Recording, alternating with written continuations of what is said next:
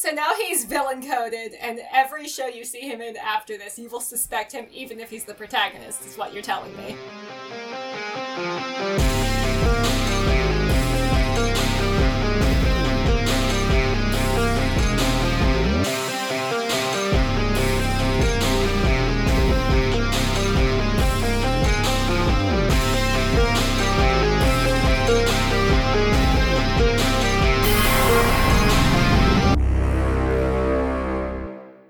Welcome to the Skiffy and Fantasy Show's Righteous Kicks, the podcast where two science fiction writers geek out about men in spandex bodysuits who kick evildoers to death in abandoned quarries until they explode. Today we're going to kick an evildoer to death in the school gymnasium. I'm Brandon. And I'm Iori. And today we have a lot of feelings about Kamen Rider Fourze, which we've finally watched the final third of episodes for, episodes 33 to 48. And a lot has happened. We've learned some things about some characters. We've been double-crossed and triple-crossed. Gen continues to be a heartthrob. And we saved the world with the power of friendship and also space. But first, field trip. Field trip. Because of course we need a field trip, right? Which, like, when it happened, I'm like, oh, this is definitely happening. I don't know why it took so long for us to have the field trip episode. But in episode 33, we take a trip to Kyoto, which is unexplained. Nobody knows why it's an urgent field trip, or why it's space-related, or why the teachers are allowed to just give students free rein to make their own itineraries and just move by themselves. Which I imagine is a specific cultural thing. That's not that super unusual. Really? There is the line of thinking that, well, if we put them in groups, there's a limit to how much trouble they can get in. And then there's also that whole, you will bring shame upon the whole school if you fuck this up.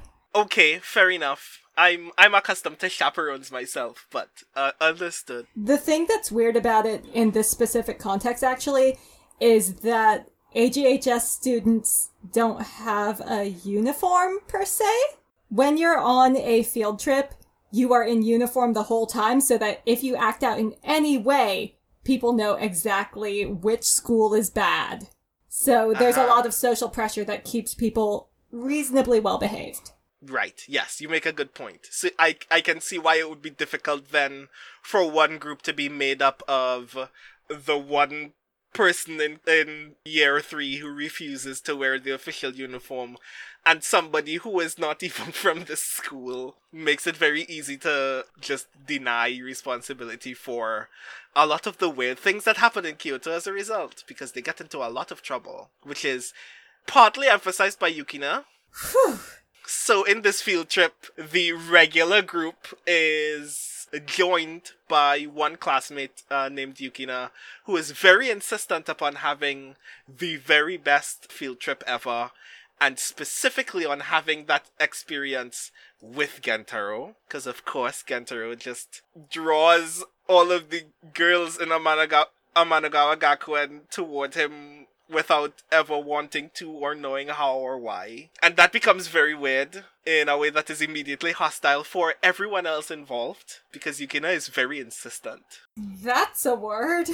Don't trust anyone who threatens Hayabusa. Right! Like, she kidnapped Yuki's toy doll and, like, threatens it so she could get close to Gen, and I'm like, this is not very strange. This is peculiar. It is an extreme level of uncool. Yeah, but also there's a level of commitment, nay, obsession, that can only be described as your friends attempt to prevent someone from getting into your personal space by literally throwing caltrops at the floor.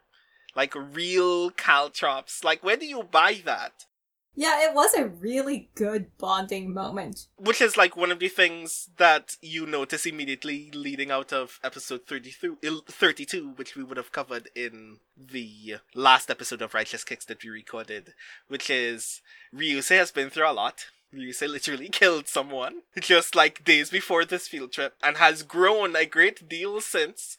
So like seeing Meteor actually like develop a level of camaraderie, even a level of responsibility towards Gen, was actually very heartwarming. But the fact that it needed to be established by trying to prevent a girl from getting close to him was also very weird. That Eigamura scene, though, when they get dressed up in the period costumes, I would just like to say, dang, Ryusei, because I am a sucker for anybody in a tate eboshi. He does look very, dapper in that entire costume, though. He looks like I very much expected at that moment because they're playing up that entire scene that we're going into period costume, so we're going to perform to period. And I very much expected Ryusei to, commit to that. And there is a moment when he speaks that's, deliberately what's happening. He is fully in character. They did speak in grammatically accurate archaic dialects. And the fun thing is, they were dressed in costumes from different periods, and they were observing period-accurate speech conventions for their individual costumes, which just set off fireworks of joy in my heart. I knew that you would like that. That historical Japanese experience would be really cool. But while all of that is happening, two other things are happening, which is we get the first and only mention in Kamen Rider Fourze of Foundation X, the clandestine organization that was funding Gamo's research into astro switches, who attempt to have a stern conversation with him in the school car park and then are assaulted by the Leo Zodiots, which was fun. Because this is the first time that we see either Leo or Foundation X. And while it, fundamentally establishes that darker things are afoot, it also establishes that this man that we don't know is so protective of Gamo that he will just fight strangers in a car park just because someone sternly spoke to the person that he trusts and likes this much. But also we learn the purpose of the field trip, which is to cover some nefarious doings regarding both space and magic. Which I guess you will have to tell me more about, because I know nothing about Onmyodo.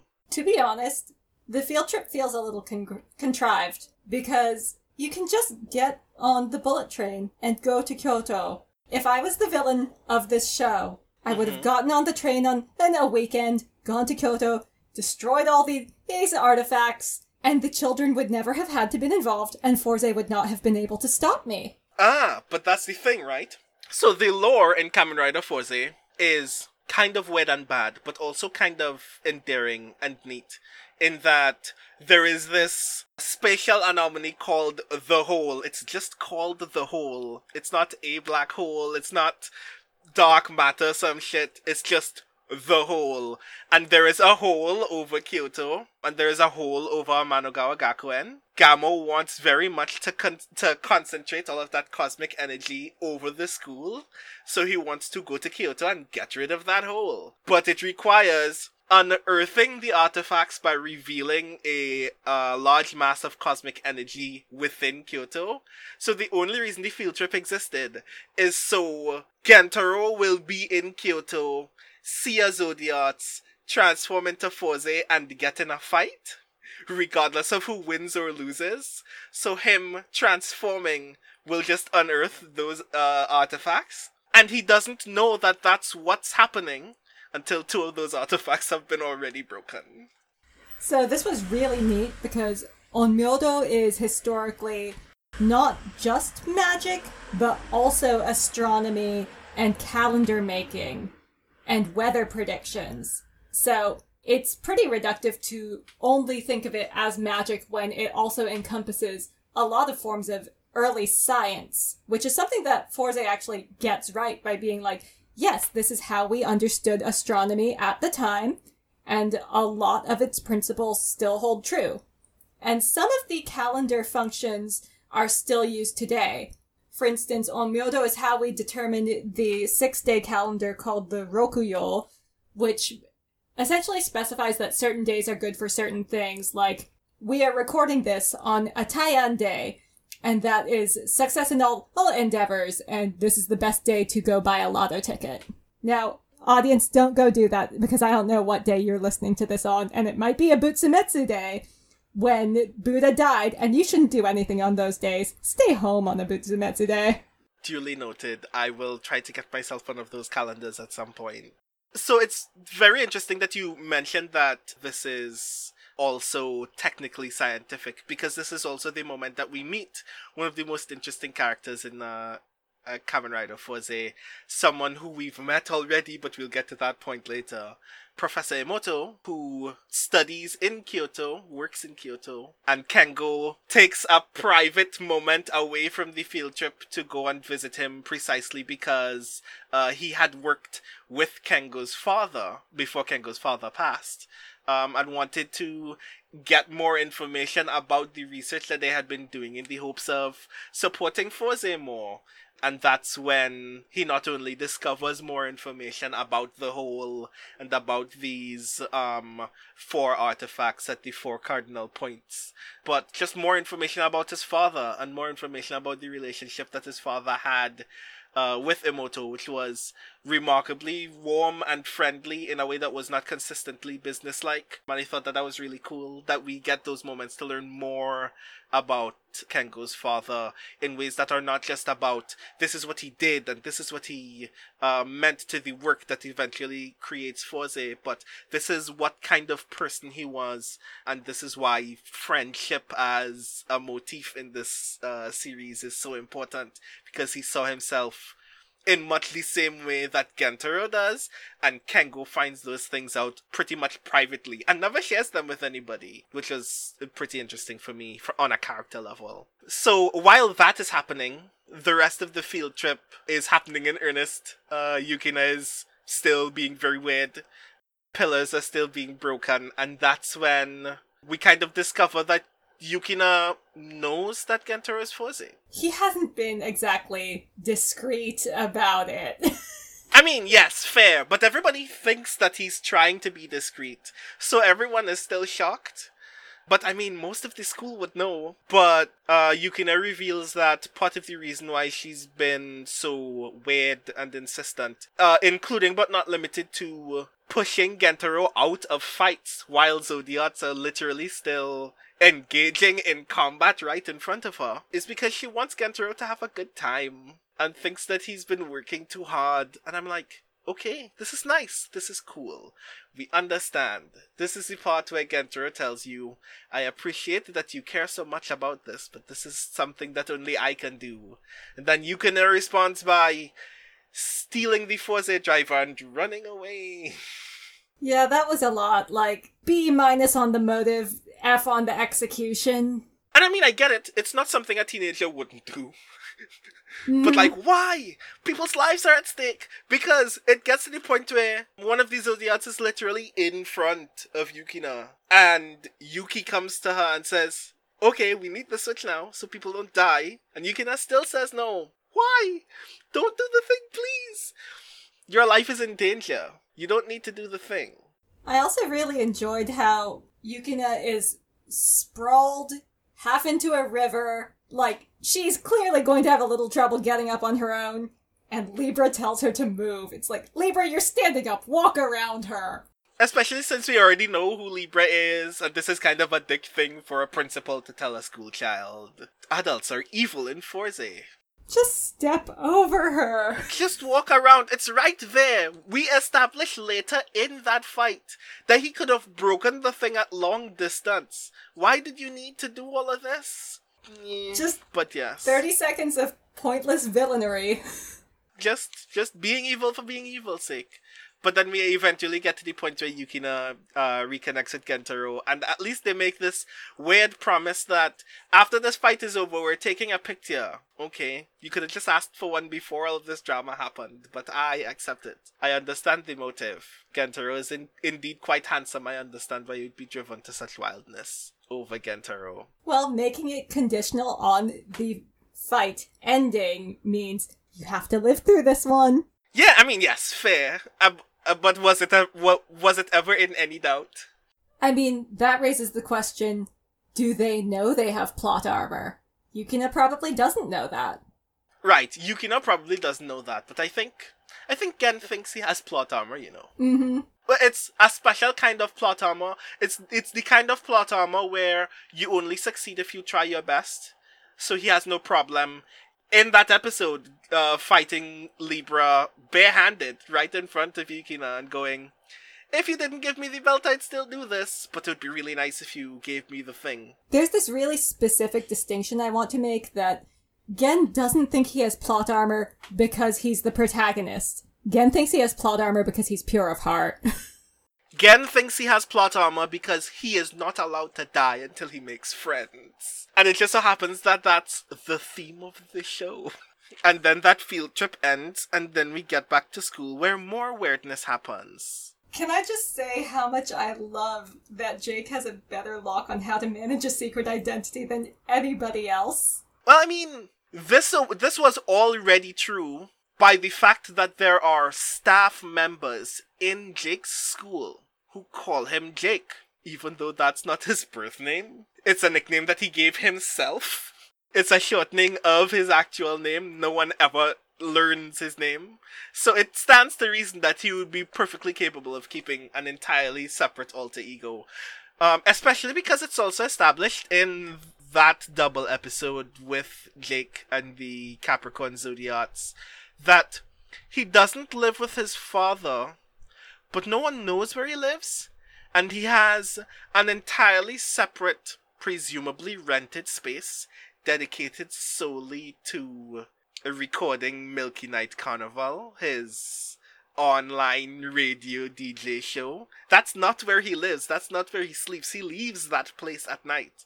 In fairness, so high school is not mandatory in Japan. You can actually quit school after middle school. Mm-hmm. And frequently, if your parents want you to go to a good university and they live way the hell out in the sticks, they might actually send you to live on your own and rent an apartment for you in the city where you have access to a better feeder school that improves your chances of getting into a top university. Aha. And that would actually make cultural sense because we do establish that Jake's father, in the interim of his failed musical career, is a fisherman. Well, here's the thing that doesn't make sense, though. AGHS is essentially, I think, a fictionalization of ASIJ, the American school in Japan. And what that indicates to me, especially from the facilities that we see available at Amanagawa Gakuen, tuition here's got to be mad expensive. Oh yeah, I believe it. How are you paying for that and an apartment for your child as a fisherman?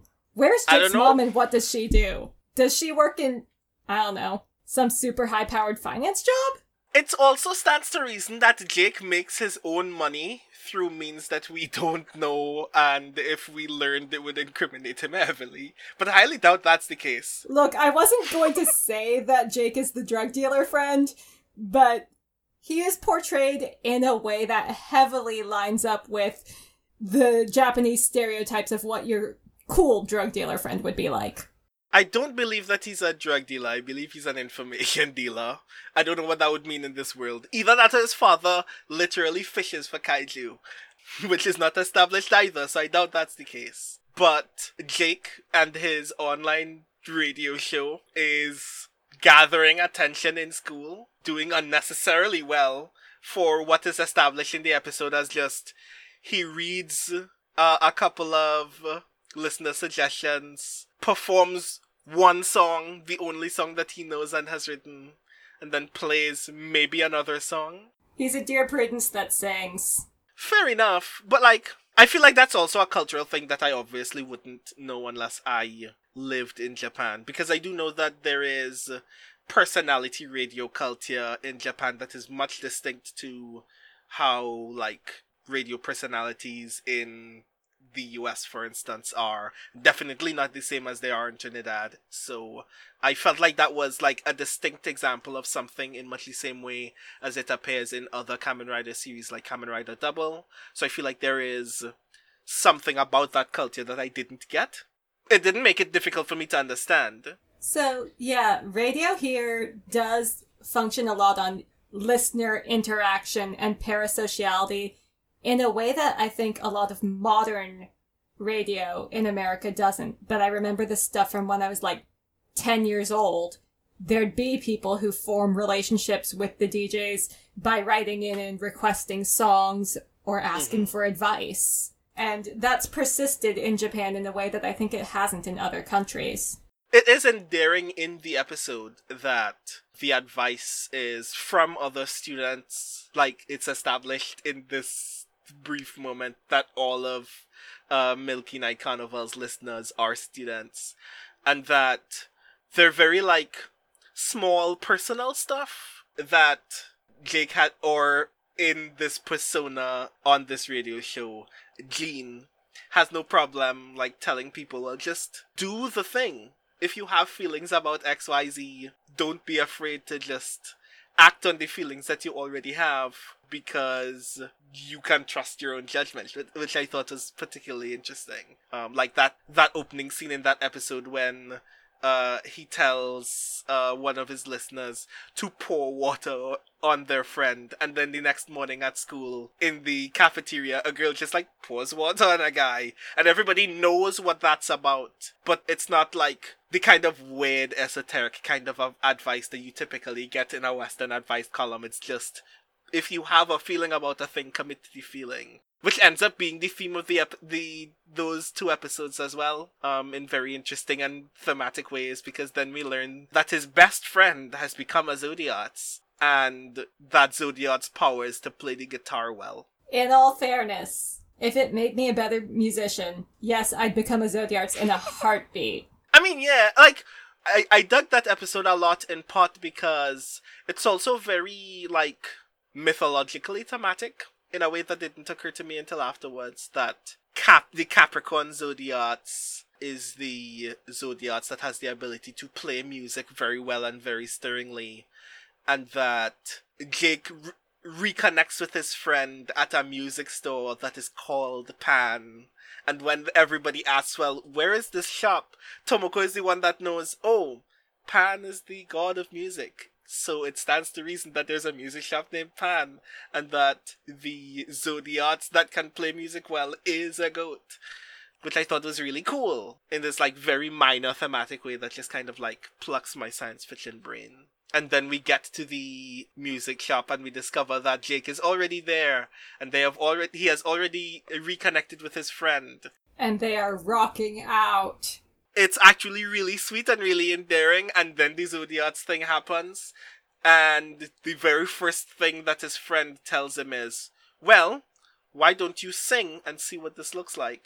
Jake starts singing, discovers that his singing voice is actually really dope, and because Jake is a fickle individual who has a lot of feelings about how he's perceived, decides, yeah, I'm in this for the long haul, even though my friend is a member of the community of people that I have grown to not trust because I have made a friend in Gentaro. Which is really interesting from a character perspective, because you'd imagine that, like a lot of Gen's other friends who have joined the Kamen Rider Club, you'd imagine that Jake had gotten over the hang-up that makes it difficult for him to be Gentaro's friend. And then we discover that it emerges again in a way that affects his ability not only to be friends with Gentaro, but his ability to remain trustworthy friends with anybody else. What I have in my notes about that was, look, we know Jake, we don't get to be surprised. Because I actually did not feel that Jake had experienced a tremendous amount of character growth.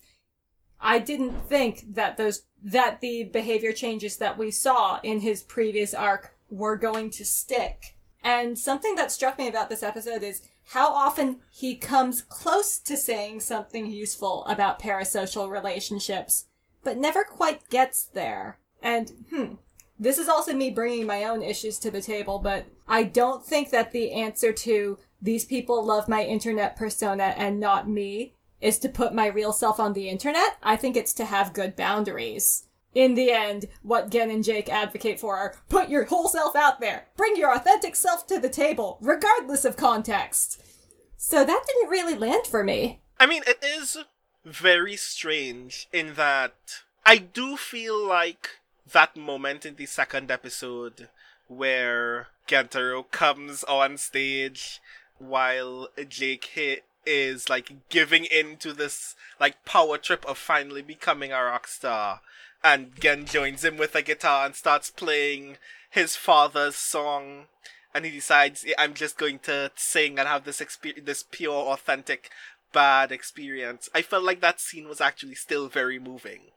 But ultimately, what kind of troubles me about that entire moment is the thing that I feel would have been valuable to learn in that moment is that what you want to do isn't bad, and wanting to do it well and wanting to be loved for doing it in that way isn't bad.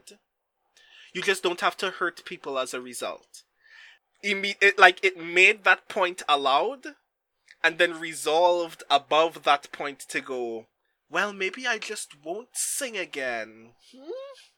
The song that you sang was dope. It was poorly performed, but buddy, you can get coaching for that. Yeah. There could have been a message there about sticking to your craft and improving it and really committing to the thing you love. Mm-hmm. And we've noticed that there are episodes in Fourze where they do kind of overcommit to the lesson in these similar ways.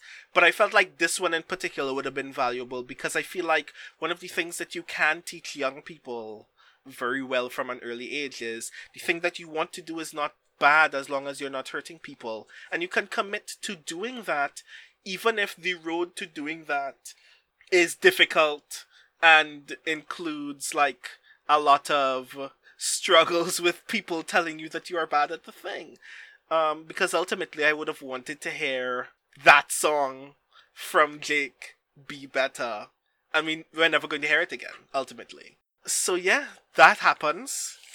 Immediately after that comes one of the things that you'd expect to happen in a very expensive high school like Amanagawa Gakuen, which is a specific test just for these children. I know schools over here have a tremendous amount of control and authority over their students, but I've never actually taught in one, so please, I was wondering the entire time, is it actually legal to lock children up for 72 hours? You'd imagine it isn't. They couldn't have actually been there for 72 hours because without food and water, you die. And also there was no bathroom, Yeah, it was very bad. It felt like that was actually like an exaggeration that a writer hadn't thought through at that moment. Well, the thing is, a tiny bit of better set design and prop work could have actually resolved that for me really easily. Yeah. Just slightly more attention to detail. But to properly establish these two episodes, the high school just has a space test every year. Because Amanagawa Gakuen is dedicated to preparing high schoolers for potentially being astronauts, they just have a special exam dedicated to seeing whether students have the capacity to be astronauts. In the lead up to that exam, Gen meets a transfer student to Amanagawa named Erin Suda. Immediately upon meeting, she asks him to kiss her because, whew, what a first impression, huh? Right? But it's not because they're attracted to each other or anything, it's because, the Japanese language is so hard! So this is one of the things that I definitely wanted to talk to you about, because the language gag that is played here with Erin is just... She loses a vowel off the end of the word, that's really it. She was supposed to say chui, and she said ch instead. It's a very simple kind of malapropism that I thought was really interesting, but I thought it was a really interesting decision to make for that character because it means that it's not even necessarily that the entirety of Japanese is hard for Erin. It's that there are just some words that she didn't fully learn yet, which is an interesting kind of language gag, but it doesn't really sell to me that she had difficulty learning. Especially because it rarely happens, and she can have very fervent, frustrated conversations with several characters in perfect Japanese.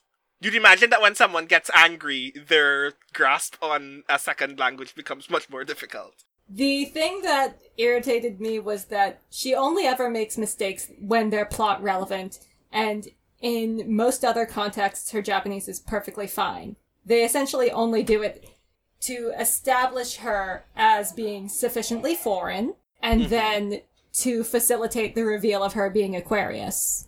Yeah. One of the things that stands out to me about Erin as a character, because I actually like Erin a lot, I like those two episodes. The duel that she has with Fourze at the end of that double episode is perhaps one of the genuinely most heartfelt fights in the entirety of the series. That was a gorgeous fight, but where did the rain come from? They just waited for the rain to fall because drama, and I dug that a lot. But one of the things that I find so striking about Erin as a character is she already has a great deal of development. She wants to go to space, and that's why all of the people who like space like her. She's a kindred spirit to Gentaro because they both have a lot of energy and a lot of drive, even though her drive is dedicated specifically to going to space. She believes that people who are all talk don't deserve to go, and as a result she has a long-standing frustration with Yuki because she thinks that Yuki is not committed the way that she is, even though she can see that commitment in other people and is willing to lose to those people, but not to Yuki as a result. That's brilliant character development. That could fuel an entire show by itself. I think where this suffered for me was that this happens so close after the Kyoto trip, and especially because these are very short episodes and I definitely saw them in the same day, that coming on the heels of Yukina, I'm really sick of girls being mean to Yuki as a way to establish them as an antagonist. Mm-hmm. So it felt like if this had been paced differently with more filler in between the two, like if the Kyoto trip had happened earlier in the series, or this had come somewhere in the front half of the series, it would have worked better for me. I liked Eren's characterization more than Yukina's in that sense because I feel like I know why she's frustrated. But, like, people pick on Yuki a lot, and I feel like the only narrative purpose is because Yuki's characterization is established as very childish and non-confrontational, so it's very easy to pick on her. Because you can't get in a fight with Ryusei, because Ryusei will just punch you in the neck. You can't get in a fight with Tomoko, because Tomoko will literally curse you. Miyu is not even in school anymore, and if you got a fight with Miyu, Miyu would ruin your reputation for all time. So, like, who else is there to pick on? I guess it's Yuki. But at least Eren had reasons. Like, if it could have been someone else, and the reason why it is Yuki is because we've dealt with Yuki's commitment to space in this way for so long, and then learned that her childishness is not a lack of desire or some like character flaw of hers, but that she can be genuinely dedicated and trustworthy, and the way that she shows that is her childish fervor towards going to space. Like, we learn in later episodes that, like, when she was a child, she literally said that she heard space's voice speak to her in the night. And I feel like that kind of commitment, that kind of attachment, it's actually really neat and really worth rewarding as a character. So I kind of like that. The end result of that, like, feud with Eren is that Eren learns that Yuki is actually really worth this experience. Like, Yuki deserves to go to space. Perhaps even more so than most other people, because she's willing to be mistrusted and judged by other people in order to do whatever she needs to do. And Eren, after having thrown Yuki down a cliff, like thrown her down a hill. As you do when you're a teenager. Yeah, when you're a teenager, you get in minor fights over an exam with another child and then severely injure them on a trip up a hill and break their ankle. But then Eren goes back down that hill and is willing to admit, hey, I made a mistake. And we're going to settle this fair and square. But she does that because she's the Aquarius Zodiacs and has the ability to heal people, which is also a lot, because around this time we've also established that Libra has the ability to just see who's going to be a horoscopes, and has been ramping up the pursuit of those horoscope switches. And the entire time, Eren was just the Aquarius Zodiacs, and the only person who knew up until the point where Yuki got her ankle broken was Gentaro, and he refused to tell anybody until people's lives were at stake. Yeah, like, isn't not telling the rest of the club about the Zodiacs, I don't know, exactly what we just got on Jake's case about? Yeah. And it kind of works out, because again, they have that duel and Eren loses, and that's a lot. There are a lot of feelings there. But then, instead of being doomed to the Dark Nebula like a lot of other Zodiacs have been, they just wipe Eren's memory. So she gets to go back to school and have feelings. And they go right back to being like the best of friends again, even though Eren doesn't remember having met them.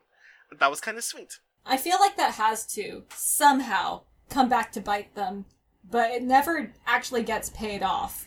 Because at some point, someone else in this school would have to tell Aaron, oh yeah, that thing that happened last week. What do you mean last week? I wasn't even here. Yes, you completely were. There's surveillance footage. And I think a lot of interesting conflict could have come from her going back to Gen and Yuki, like, why didn't you tell me I've been here this long? Why didn't you tell me we knew each other? What are you hiding from me? Why is everyone gaslighting me? And that would have been so cool, except we had no time for it, because we had to keep going. Like, we're in the home stretch of the series. We have to get back to the big stakes. We cannot examine all the fridge horror implications of what's been going on to people. Especially because we're about to break these children's hearts again, because that's when some weird Virgo things start to happen. Well, yeah, weird Virgo shit happens, but I have to say that the thing that truly broke my heart in the next 2 episodes was that, I mean, of course Shun knows how to golf, but I wish he knew how to dress himself when he golfed. I mean, does he know how to dress himself in general? I'm pretty sure if it weren't for Mew, he would be kind of a disaster on a regular basis. Probably, but I'm sorry, when he is trying to teach the team golfing, he's straight up dressed like a 60-year-old white man. Yeah, I feel like that was the goal, but I didn't. It was weird, and I don't know why it happened. But while Ryusei is learning how to golf, so he can deal with the campus discipline committee. I want to know if the police state imagery that I got from that episode was purposeful. It had to be. You don't teach children to goose step by accident. Like, that's not a note that the director gives without conscious thought, right? Yeah, it was very weird and very strange. I've seen it in, like, some other pieces of media, but I'm not sure if it's, like, consistently a part of Japanese high school uniforms for student council members and other representatives to have armbands on their uniform. But I found it really weird and strange. Oh, actually, like, everything has armbands over here, so that's not weird. Like, your crossing guard has an armband. Construction staff have armbands, stuff like that. It's actually in some labor industries, it's much more common than, say, lanyard IDs or something, because it's more visible from a distance and less likely to get caught on machinery. And the conventions of labor uniforms often trickles into other industries because it's usually visually striking yet physically unobtrusive. For me, it did not land as deliberate invocation of fascist imagery the way the marching did. Right, because a lot of those 2 episodes are literally robbing children of their autonomy, which is like a thing that is really bothersome to me personally, in a way that I thought was like striking in the sense of that imagery. Here's the thing, it's striking in the setting of Amanogawa Gakuen, but the school is demonstrably more lax in every way than most other Japanese schools, and a lot of the rules being implemented in terms of hairstyle, makeup regulations are just standard in other schools in Japan. Yeah, I mean, they are. And the other thing about that episode that I found striking was when we discover that the student council president, Sugiura, is implementing all of these rules precisely because the previous president, Sayaka, had just gotten injured. I'm actually with Sayaka. What were these kids doing, setting off firecrackers in front of a classmate right next to a staircase? She could have died. I was like, those 4 kids legitimately deserve to be punished.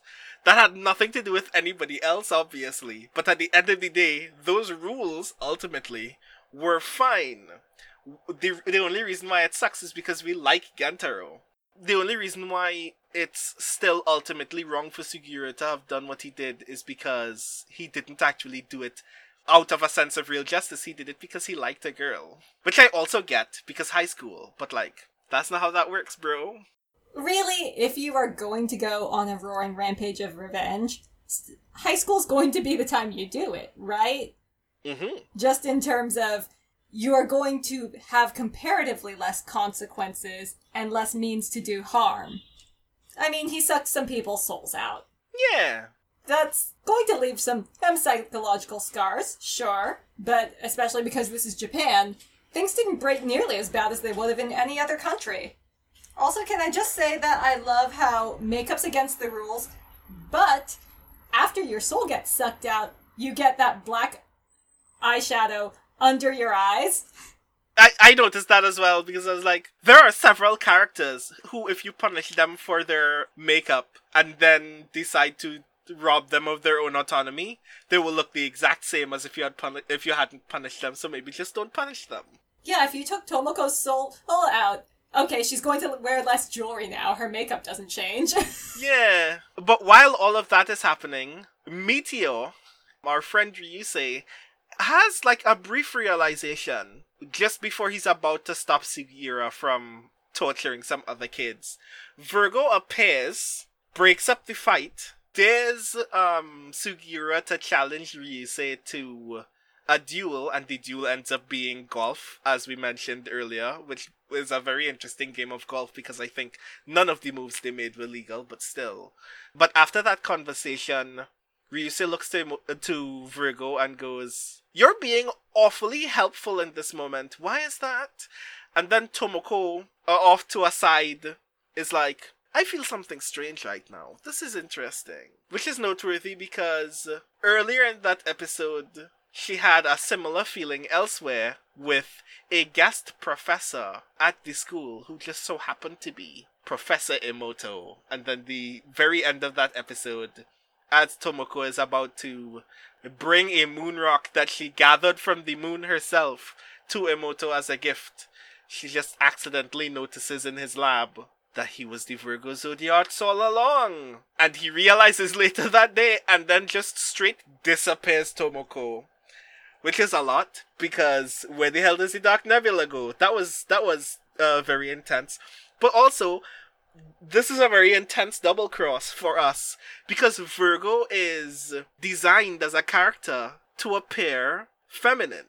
And part of the reason why that double cross sells is because we have no idea, like, we've never met, like, a woman other than Sonada Sensei who is a member of staff or an adult in Gamo's, like, inner circle of Zodiacs. So we have no idea who this person is for a good long while.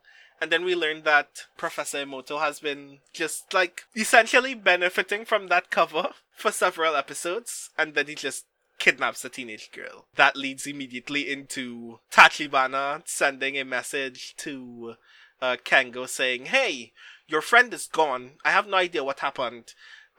Things are getting particularly sticky at this point, so if you can't fight, maybe you should stay home." And all of Gentaro's friends are immediately like, "No, we're the Kamen Rider Club, so we're gonna do the thing." And then Virgo shows up and starts putting holes in concrete walls right in front of Mew, and, like, appears to Shun in his house while he was bathing, which is also a lot.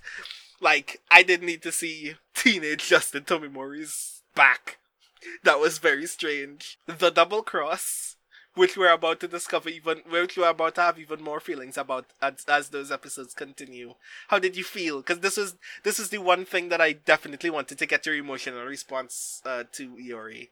Let's rewind for a second, and I want to say that as we are dealing with the Kamen Rider Club being terrorized, when they tell Mew, if you're scared, you can leave, I just thought that was actually incredibly shitty phrasing, because she's not even scared for herself. She's scared because she can't defend all the people who are being threatened as collateral damage. Like, it's not about fear for herself. We have seen Mew square up to all kinds of giant monsters with no weapon bigger than, like, her goddamn handbag.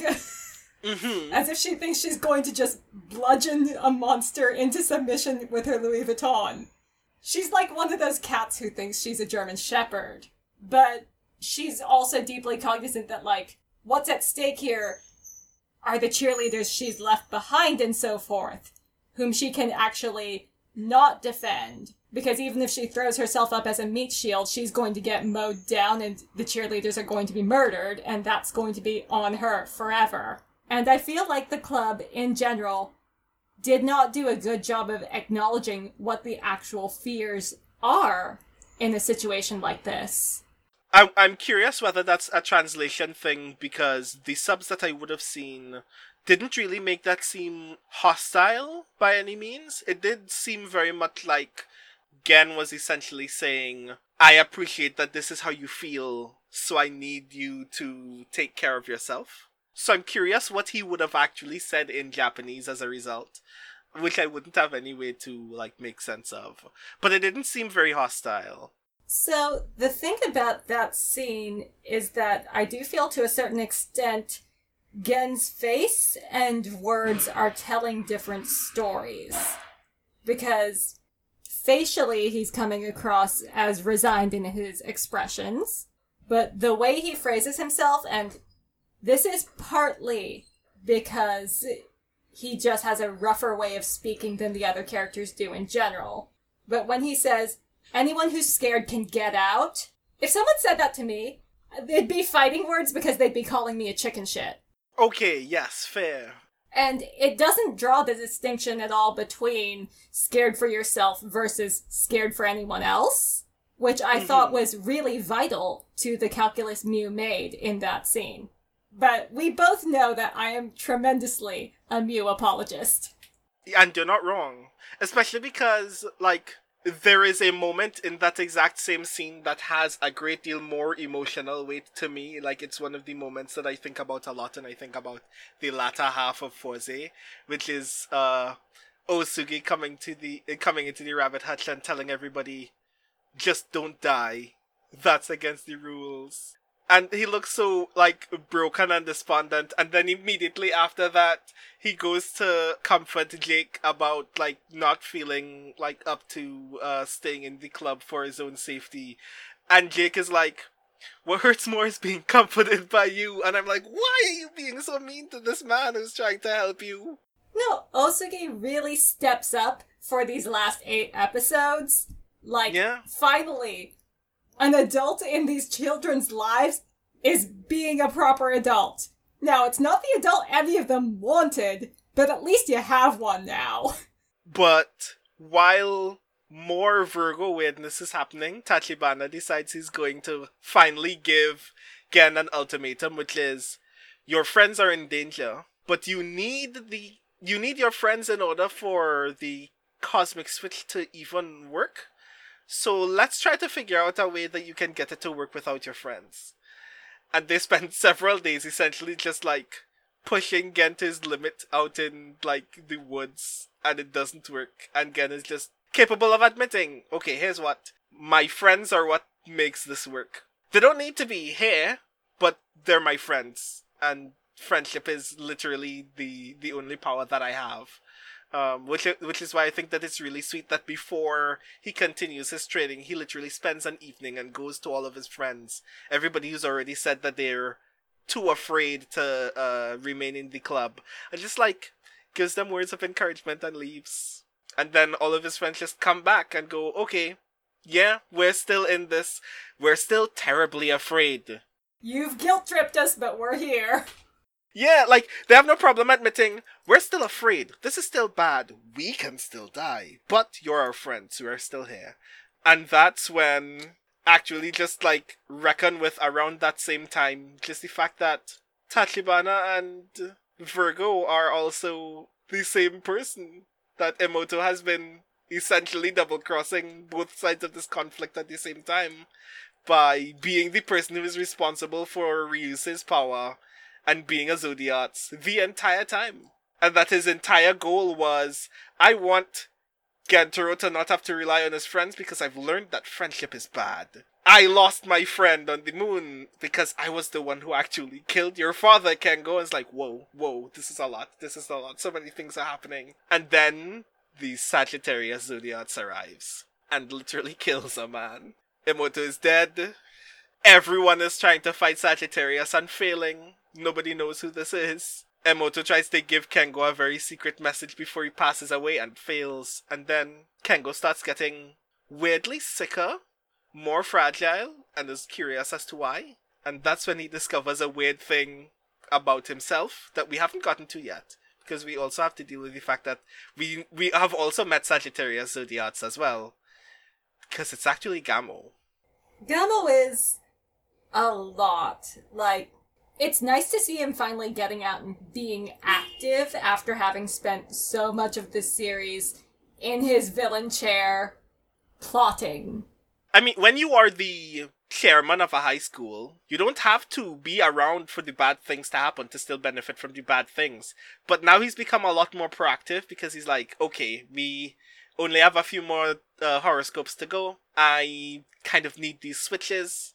I'm not going to tell anybody why. So he becomes a lot more hands-on. There is a scene where before we discover that Gamo is the Sagittarius Zodiacs, we meet him in the cafeteria making soup.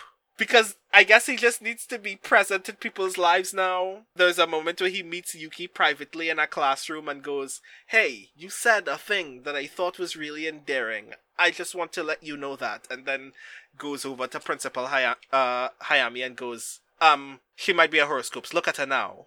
And that ends up being a whole thing because Yuki goes through a lot as the Gemini Zodiacs. Well, as a version of all of the pureness in her personality that is slowly being erased by all of the darkness in her personality as a result of the Gemini Zodiacs, which is a lot and very traumatizing, and I didn't enjoy it. The Gemini Zodiacs mini arc is straight up, I'm sorry, the two scariest episodes of the whole series. There's something utterly psychologically mortifying about being robbed of your personality by the worst parts of yourself and actively forgetting who you are. And part of the reason why it hurts even more is because there is a moment where Yuki, before she starts truly losing herself in total, complains to Gen about having forgotten something because they made a promise when they were very young and suddenly it had just slipped Gentaro's mind. And then there comes a point later on in that double episode when Yuki forgets. And I was like, oh my god, this is supposed to be meaningful. It doesn't even matter what the thing is at this point. Forgetting the thing that you consider emblematic of your relationship with somebody else is a kind of trauma that I don't think teenagers should have to endure. These two episodes were basically Black Swan for high schoolers. Yeah, very much. I have a lot of feelings about, the way that it's visually portrayed as well. That dark Yuki, aka the Gemini Zodiacs, is cherry and even more childish than Yuki is usually, and is mostly a trickster, but has no problem looking Yuki in the eye and saying, "I will delete you. You will stop existing." While Yuki has, no choice in the matter because there's not really anything that she can do about it because she doesn't know how this is supposed to be reacted to. Cheerful malice is always scarier than just straight up being sinister, though. Yeah. That said, Dark Yuki definitely got all the fashion sense. I didn't know that was a negative trait, but apparently it is since it went into Dark Yuki. It's one of those weird kind of evil decisions that I actually don't like a lot. Why would someone's fashion sense change as a result of their personality? It's kind of weird. You know what? I'm just really, really glad that none of the costumes involved brownface. I'm just putting that out there. Especially since, this is Japanese TV. It could have been so much worse. I'm just glad they didn't do, a Creole food night. An African food night would have been really, really bad. So, Yuki almost loses herself, and then Gentaro has this brilliant idea. Wait, there's something that I left at home that might be useful. And we have this brief flashback of Gentaro and Yuki as kids. Gentaro bringing, a listening device in the hopes that they can hear the voice of space. And then Gentaro comes to the procession that is about to cement Gemini Zodiacs as the only Yuki personality that exists, and he brings this golden box that Yuki has gifted him. And in it are 2 hand-drawn tickets to space. And I only want people to give me gifts that are that earnest for the rest of my life. And then we kind of catapult very quickly to the end because now things are happening at breakneck speed.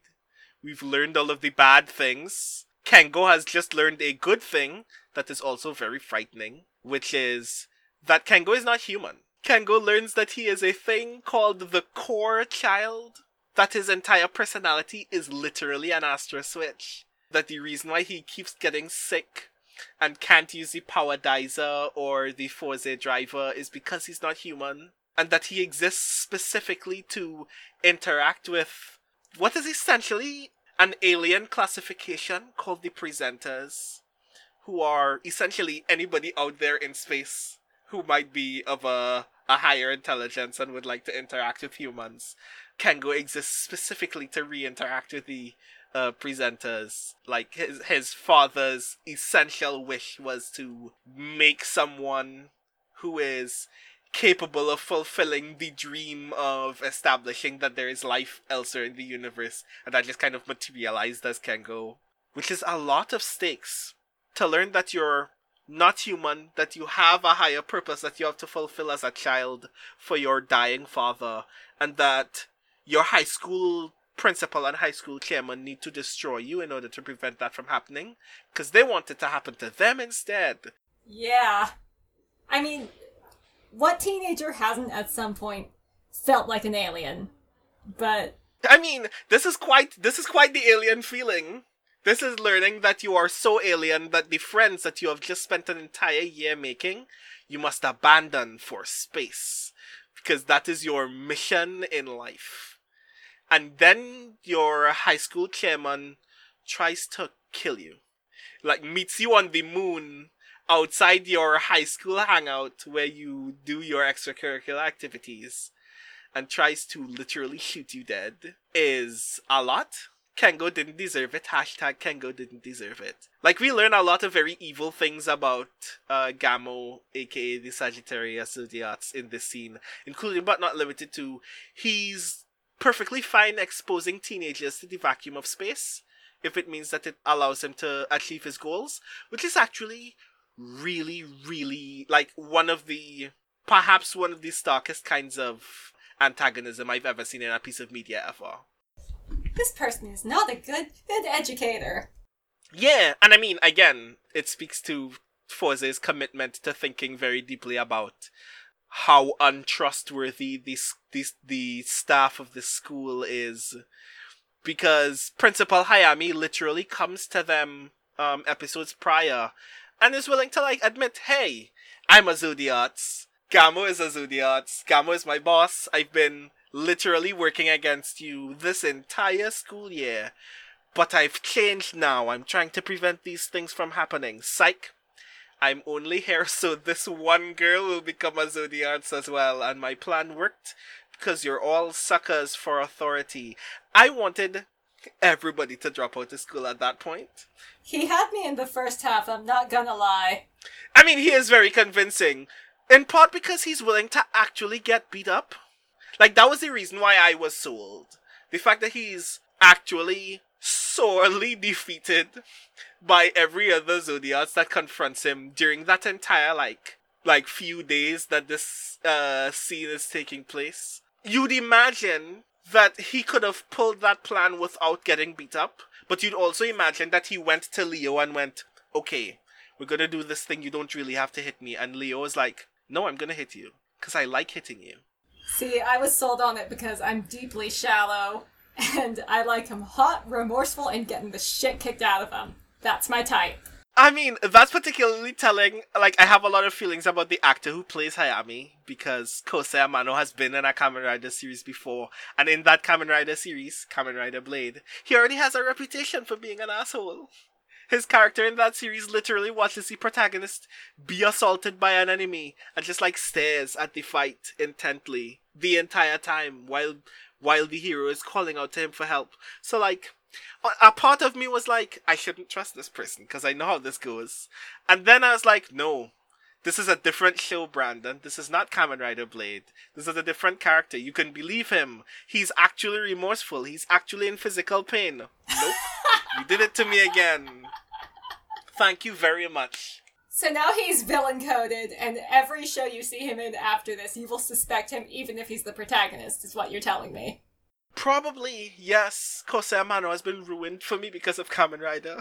But, like, what's also telling, and I guess, like, I still have a lot of very strong emotional connection to Hayami as a character, because he still gives his life in the episode. When they try to defeat Sagittarius, he throws himself in the way of the attack and dies. Gotta admire the devotion, even if it's not devotion to anything good. Right? But, like, it's coded in that moment. Very interestingly, after Emoto's death, this moment is coded as, I am giving my life to you not simply because I am devoted to you, but because I want you to value me and my efforts.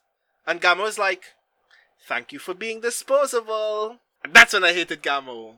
That's what I hated him the most. And then he tried to kill children. Like, that's how bad that is. Can we talk about the attack on the rabbit hutch? I'd like to, because that's not how space works. It really, really isn't, but I also just want to make sure we've all noticed that Osugi got to Mew and protected her before Shun did. Oh my god, that's true!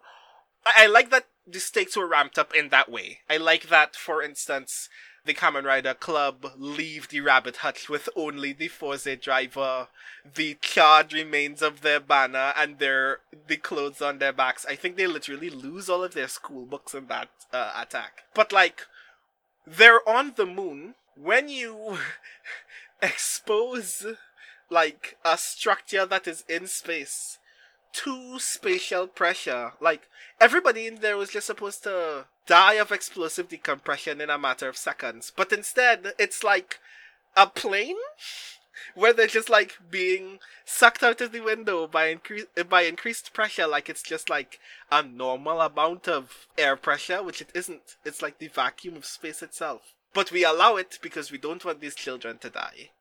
And then we get to Kengo's emotional letter, which, it felt a lot. I felt a lot. I resented a little that it was making me feel so many things, because Kengo definitely expressed some opinions in that letter that I don't think were strictly accurate. Wow, he's allowed to be nice to his friends. It really depends on what. Some of the things he said were nice and helpful to that person. Some of the things he said were nice to the people they were directed at and directly unhelpful to other people. But, like, he has friends now. He must be nice to them. At the point where he wrote that he thought that Shun was the only person in the world worthy of Mew. Let's see, my notes for that say, Kengo, read the room. It's a bad ship. Oh my god! We don't like the OTP? Okay, cool. But, like, I like the letter in part because, like, it isn't actually the first time that Kengo has actually established that he is friends with these people, but it's the first time that he's established that he values what they can potentially give to him as much as he values what he's giving to them for free, if that makes sense. Like, this moment and the moment when he brings Gentaro back to life are the only two moments that he genuinely establishes his friendship for anyone. But this time, it's his life on the line. And the first thing that he does is let the people that he cares about know that, like, he knows things about them and values those things, separate from what he can do for them or their role in this work that he's doing, which I thought was actually kind of earnest, more so than trying to save Gentaro's life. Well, that's because this leaves tangible proof that they can all go back to. Previously, whenever we've had a friendship moment, it's been almost entirely verbal. Or it's been like, okay, we had a hug. Or the handshake, like the one true symbol of friendship. Which I definitely want to get to, because immediately after reading the letter, all of these kids decide, you know what? Kengo is right. Because Kengo said in the letter that we need to defeat Gamo, but we don't need to hate him. And they decide the best way to do that is a combat graduation speech. Which is perhaps the most high school thing that you could possibly do. Fourze fighting Gamo in the auditorium while people whose lives are at stake, people who have literally been physically threatened by Gamo, are on stage telling him how impressed they are by the work that he's done as a chairman and how they aren't actually mad at him and still want the best for him and for the school. Yeah, he had really bad and evil motives, but on the way to trying to work through those bad and evil motives, he did have some good side effects on people's lives. And yeah. I appreciate that the fullness of that experience is represented here. Yeah, the soup was good. We got to experience space. I guess the school wasn't so bad after all, which is really endearing because it gives Gentaro the opportunity to befriend Gamo, and Gamo takes it. I really enjoyed the deeply bewildered expression upon Gamo's face when Gen inflicts the handshake upon him. It's, like, very cute. And, like, I like the fact that that's also the episode where we established that Gamo's intention, like, wasn't purely evil. He just wanted to experience space, just like all of these other kids. And then it got warped by all of these other experiences. But, like, ultimately, he just likes space just as much as all of these other characters do. And when he learns that he can value that without being cruel to children, he brings Kengo back to life with the last of his literal energy. I'm glad we got Kengo back, but I am actually not okay with Gamo's death, because I think this was a case of using dying as a stand-in for actual redemption. Like, the ending I got and the ending I wanted are different. I mean, I wanted him to live as well, but I also feel like there is, like, a disconnect somewhere. I feel like there is a moral conflict that someone can have, I didn't necessarily have it, between redeeming a character for a kind of violence, however cruel, except when that violence is against children. I personally wanted to see him redeemed because I also wanted the narrative to be about an adult learning that your aspirations for children can be wholesome and responsible, and that you can fix the errors that you've made in that irresponsibility and that violence by committing yourself to do that work more progressively. But I also feel like when you've tried to kill children in space, people won't trust you with that capacity. Yes, fair, but my ideal final scene of the series and implied continuation is Gen just walking into this guy's office every day and leaning against his desk and being like, "Hey Gramps, how's it going? You better not being evil today." And then Gamo goes and teaches a class and is a functional and nurturing leader towards children. And, you know, Gen drops by and checks up on him, and eventually Gen's probably going to get a job teaching PE here and become the great teacher Onizuka of Amanogama. Like, that is how the series ends in my heart, with Gamo learning to be a better person and actually delivering on this concept of making friends with Gen. I find it very interesting that you have that idea. So, one of the things I want to ask you now that we've gotten to the end of Fourze, I want to ask two questions, which are, what are your standout ships in this series? Because I know that you have them. And what do you think that these students do when they graduate? What do you think is the future of the members of the Kamen Rider Club? So, I'm actually going to call back to the end of the Dark Yuki arc, when Yuki gives everyone tickets to space. We should note that Tomoko and Ryusei get a couple's ticket to space. You know who doesn't? Miu and Shun get solo tickets to space. Because we probably shouldn't put them in the shuttle together. It's going to be awkward. Yeah, you'd imagine. You know, my opinion with Miu and Shun, even though they're the OTP of the series, like, I definitely winced when that proposal happened in the end credits, because we've all had that one relationship where a guy's like, "I would die for you," and you're like, please don't, please just stop. And this very much feels like that relationship to me. There is a condition under which I think it works. Mm-hmm. But basically, the only way that Miu and Shun works for me is if she turns into a high-powered businesswoman and he's the house husband. But he needs to first go no contact with his dad and get therapy for all his internalized trauma about manliness before that happens. So, I support Shun getting about 3 years of psychotherapy, and then let's try this relationship and see how it goes. You're not wrong. After he gets therapy, he's going to be a great dad, I think. I do want to mention that it is actually, like, canon that even though there is a period after the series, just before one of the movies, when they are not dating, they are, as of the end of that movie, still in a committed relationship. I guess we'll never know whether it went well or poorly for them, but I have faith in them at least. But I just want to talk very quickly about my OTP. Let's hear it. Ryusei and Tomoko deserve each other. Yes, absolutely. And like part of the reason why I'm like really endeared by the fact that they got a doubles ticket to space is because I like the fact that folks noticed that they were getting close, because it wasn't as overt as you would expect it to have been, but it wasn't unnoticeable. And I also think that it's really cool that they're still in a committed relationship even when Ryusei becomes a spy, because it's established in one of the movies that he essentially becomes like a Black Ops agent with like clandestine organization that is trying to take down Foundation X. Okay, no, I love this. And let's see. She definitely goes into fortune telling professionally. She makes bank doing it. Like, she'll have a radio show and an online presence, probably like a super aesthetic Insta. And I bet while he's away on his missions, she totally uses her tarot cards to keep up on where he is and make sure he's okay.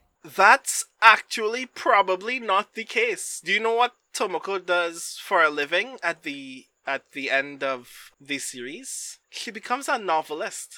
That is also good. Yeah, she writes a book, which is rad. And like, it's established that the book is doing very well, and like, she's very well off as a result. She's making writer money, and her kung fu boyfriend. Ouch. Oh no! Not us writer money. She's making J.K. Rowling money. She's making she's making Stephen King money. And meanwhile, her kung fu boyfriend is traveling Europe, getting in fights with supervillains all by himself. But like, it is like a very standout decision. I graduated and now I'm just going to spend the rest of my life just traveling the world and getting in fights because it's the only thing that I really know how to do. What's particularly noteworthy is we have no idea what happens to Jake. He seems like he would be the guy who is living with a couple roommates and kind of scraping together a few different part-time gigs, not because he can't get a job, but more because he's unwilling to commit the way that a real job requires. Real job by the Japanese sense of seishain, where you sign a contract and you're there almost for life. I know this is going to sound really super weird to everybody in every other country. Although we have, like, a growing trend towards hell capitalism, there are still a lot of old-fashioned companies over here where you can sign your contract because you have an actual contract and there are labor laws and unions to protect you, and then you can reasonably expect to spend, like, 30 years there. They'll recruit you straight out of high school or college and keep you until you retire. But I think Jake would feel a lot of resistance to being a company employee because of the long-term commitment it implies. And he's going to be the guy who bounces between a few different, like, convenience store, record store, restaurant, hospitality adjacent kind of gigs. Because it's easier to get in and out of those. And he probably builds some sort of side hustle on his own. I'm sure he does do something that I'm just genuinely forgetting and can't find without having watched the movie again. But I'm sure like it's some entertainment thing that is obviously his path without ever going into music again because he's made up his mind, which would suck. I should also mention that Shun becomes a professional football player because obviously. Oh no. And Mew becomes a model because obviously. But she's so good at logistics and organization. Yeah? And, like, we've kind of seen in the series, she gets grouchy when she's not getting intellectual stimulation. She'd be so bored. This is true. I imagine that she's very bossy as a result. But we need to see that movie and, like, I need to refresh my memory of that movie before I can, like, say definitively, like, whether her personality has changed in that result. But, as it stands, this is the finale of Kamen Rider Fourze. We have watched all 48 episodes. We have had a lot of feelings. Too many feelings for us to even capture in this episode, even. Ultimately, how did you feel about the series as a whole? It's very sweet. Like, it was nice to be in this space where people love each other and care about each other, and there's a reasonable promise of a happy ending. That said, there were a lot of points at which I feel that the writer's room did not fully sit with the implications of a lot of what they were doing. So there was a surprising amount of just, like, fridge horror in this series for me. I'd feel good about something in the moment, and then I'd walk away and go like, oh, the implications of that are actually really terrible.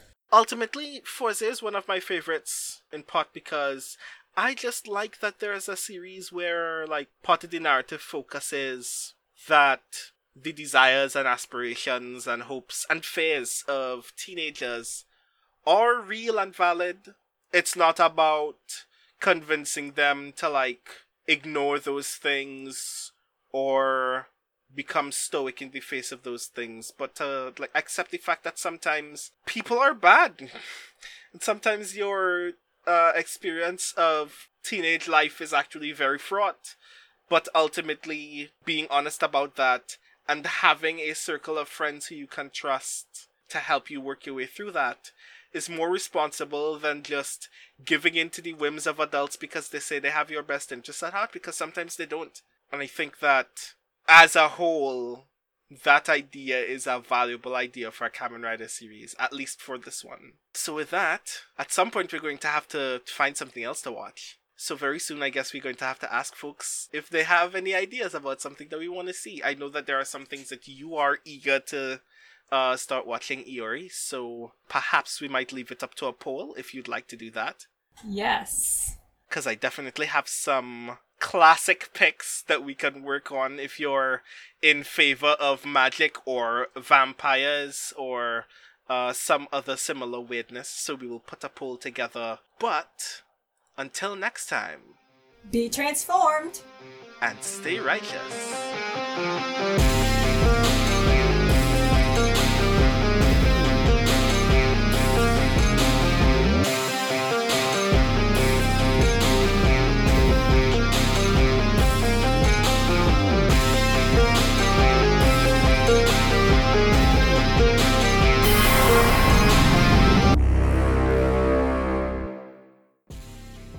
If you want to support this show, you can go to patreon.com/skiffyandfanty or skiffyandfanty.com, our website, where you can get access to all of our fancy things.